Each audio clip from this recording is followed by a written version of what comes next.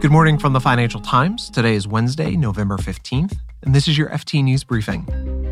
Xi Jinping and Joe Biden meet today. It will only be the second time they've met face-to-face as presidents. And U.S. inflation is headed in the right direction. Plus, the war in Ukraine is doing serious damage to Russia's labor market. I'm Mark Filipino, and here's the news you need to start your day.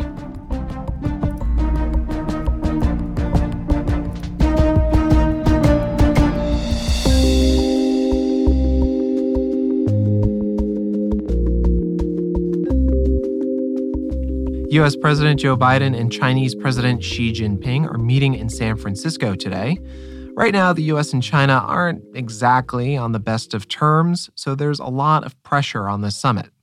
Here to tell us what we can expect is the FT's Washington Bureau Chief, James Politi. Hi, James. Nice to be here. Hey.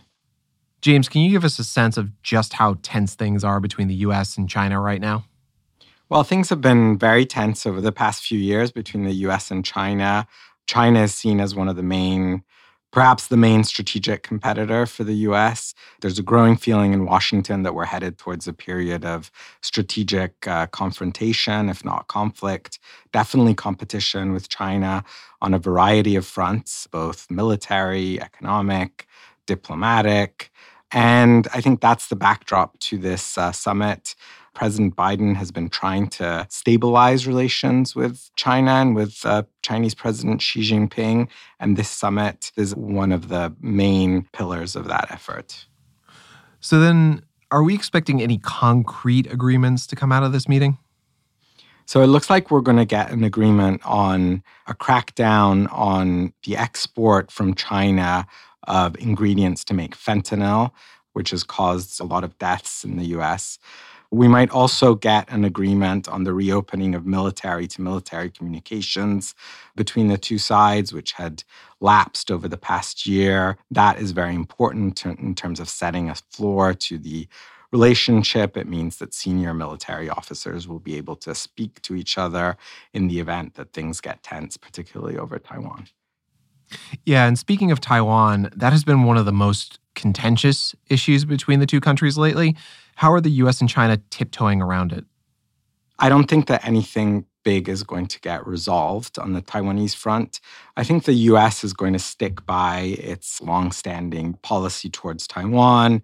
I think that China will want the U.S. not to interfere in the Taiwanese elections, which are happening next year, which I think will be very important for the Chinese. But there's a clear sense that in both Washington and Beijing that they don't want a conflict to erupt over the next year over Taiwan. But certainly I don't think that anything can be really ruled out for the years ahead. So James, just put this into context for us. Just how big of a deal is it for Biden then for this summit to go right? Well, I think it's very important for the White House, at least from Biden's perspective. We have, a war that just broke out between Israel and Gaza. There's a stalemate of sorts in Ukraine. He does not want to see conflict flare up with China before his re-election campaign next year. And I think that the purpose of this summit is clearly sort of aimed at that. James Politi is the FT's Washington Bureau Chief. Thanks, James. Thanks for having me.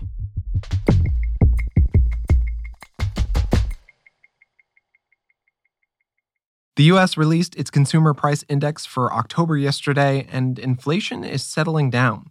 The rate last month fell to 3.2%. It's the first decline in 4 months. And the bottom line from economists is that inflation looks like it's getting under control.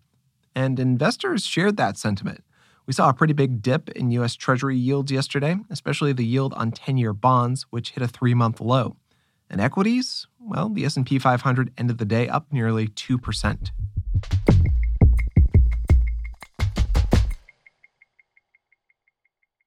Russia's workforce is shrinking, and it is shrinking fast. The country's war in Ukraine is mostly to blame, and it's drastically changing the economy.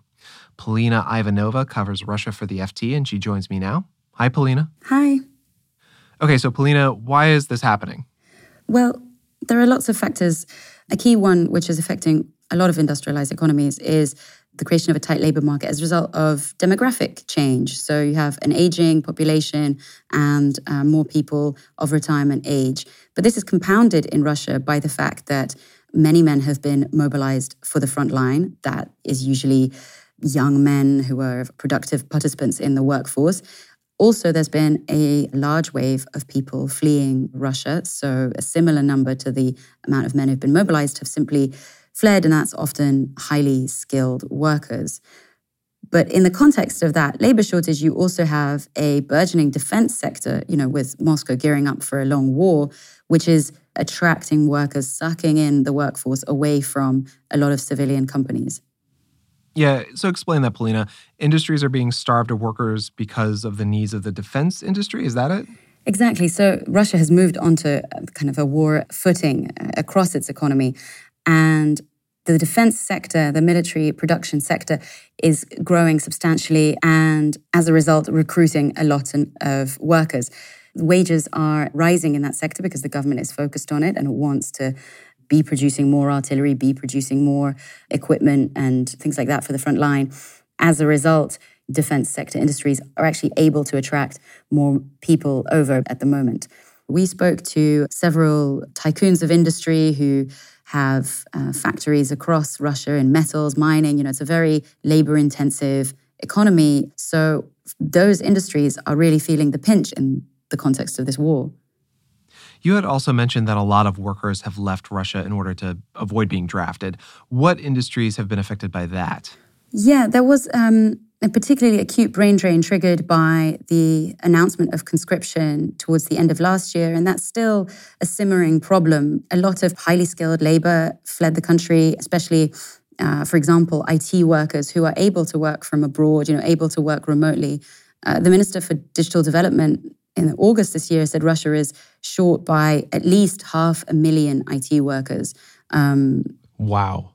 500,000? 500,000 to 700,000 IT workers short. Junior roles are still quite easy to fill. That's what people in the telecom sector, for example, told us. It's senior roles that they're really struggling to fill at the moment. One telecoms director described it as just a shit show.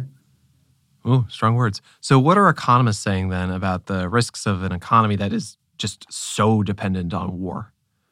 Well, I think as Russia moves towards the election next year, the presidential election next year, the government will want to, and has been already increasingly presenting, this very rosy picture of the economy. What the labor shortages reveal, according to the economists that we were speaking to, it reveals some structural issues of an economy that is effectively supported by war spending, by the government pumping cash into the production of ammunition and the production of tanks and other things, which ultimately is quite short-lived. What those industries will be doing after a war effort, that doesn't create development potential for Russia in the long run.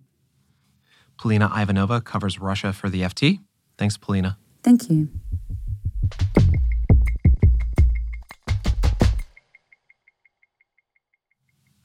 Before we go, the competition between regular supercomputers and artificial intelligence is heating up, and AI just won another round. This time, it's over weather forecasting. Google's DeepMind, for the first time, did a much better job of predicting the weather than conventional methods. DeepMind scored higher in several categories, like temperature, humidity, and pressure. The conventional method, known as numerical weather prediction, involves supercomputers crunching a lot of intense equations, and it can take hours. DeepMind, on the other hand, can do it in a fraction of the time and can predict weather events sooner.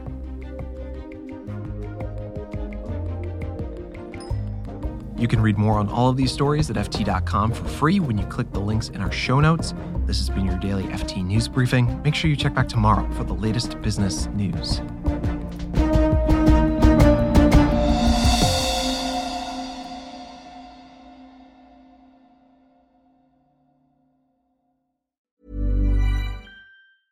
Hi, this is Matt and Sean from Two Black Guys with Good Credit. If you own or operate a business, whether it's a local operation or a global corporation, partnering with Bank of America could be your smartest move. By teaming with Bank of America, you'll enjoy exclusive digital tools, award-winning insights, and business solutions so powerful you'll make every move matter. Position your business to capitalize on opportunity in a moment's notice. Visit bankofamerica.com/banking for business to learn more. What would you like the power to do? Bank of America, N.A., copyright 2024. Small details are big surfaces. Tight corners are odd shapes. Flat, rounded, textured, or tall. Whatever your next project, there's a spray paint pattern that's just right. Because Rust-Oleum's new Custom Spray 5-in-1 gives you control with 5 different spray patterns. So you can tackle nooks, crannies, edges, and curves without worrying about drips, runs, uneven coverage, or anything else. Custom Spray 5-in-1. Only from Rust-Oleum.